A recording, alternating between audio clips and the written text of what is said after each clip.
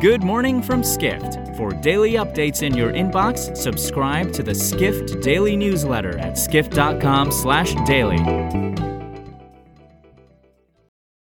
It's Tuesday, June 15th in New York City.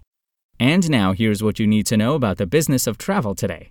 Accor is expanding further in the Middle East. The French hospitality giant has recently announced numerous hotel development plans, which is in contrast to the nearly 2-year decline the region has been experiencing in that sector, writes hospitality reporter Cameron Spearance. Much of Accor's growth comes from brands it has acquired in takeovers. On Monday, Skift learned that Hyatt Hotels, Resorts and Residences, one Accor brand, plans to open a hotel in Dubai, its first outside of the U.S. The Paris-based company also announced plans for a new Raffles in the same city.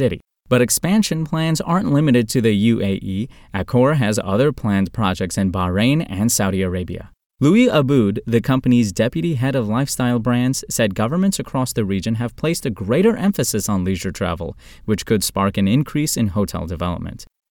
We turn now to the Walt Disney Company. The entertainment giant has long impressed visitors at its U.S. parks through its tech-savvy attractions, but the company has also found innovative ways of using technology outside of rides to connect with guests during their stays, reports senior travel tech editor Sean O'Neill.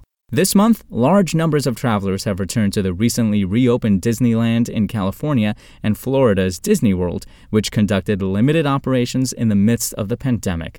Those returning visitors might have already noticed several one-on-one digital interactions they can partake in, such as using an app to take selfies with digital replicas of Mickey and Minnie Mouse. Disney has also worked to provide more tech support for employees who assist guests.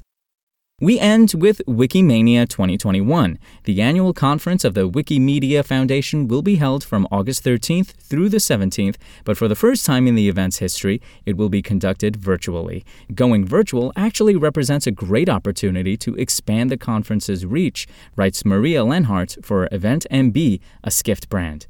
Originally set to take place in Bangkok in 2020, Wikimania was canceled and rescheduled for the same city this year. But as the pandemic still rages in the Thai capital, the Wikimedia Foundation decided to move the event online. However, conference organizers view the virtual arrangement as a way to attract a larger audience. The gathering will feature live translations into several languages for sessions conducted in English, and Wikimania is permitting all pre-recorded sessions to be presented in any language, provided they include an English transcript so that event staff can add closed captions. For more travel stories and deep dives into the latest trends, head to skift.com. To find these stories and more insight into the business of travel, subscribe to the Skift Daily newsletter at skift.com/daily.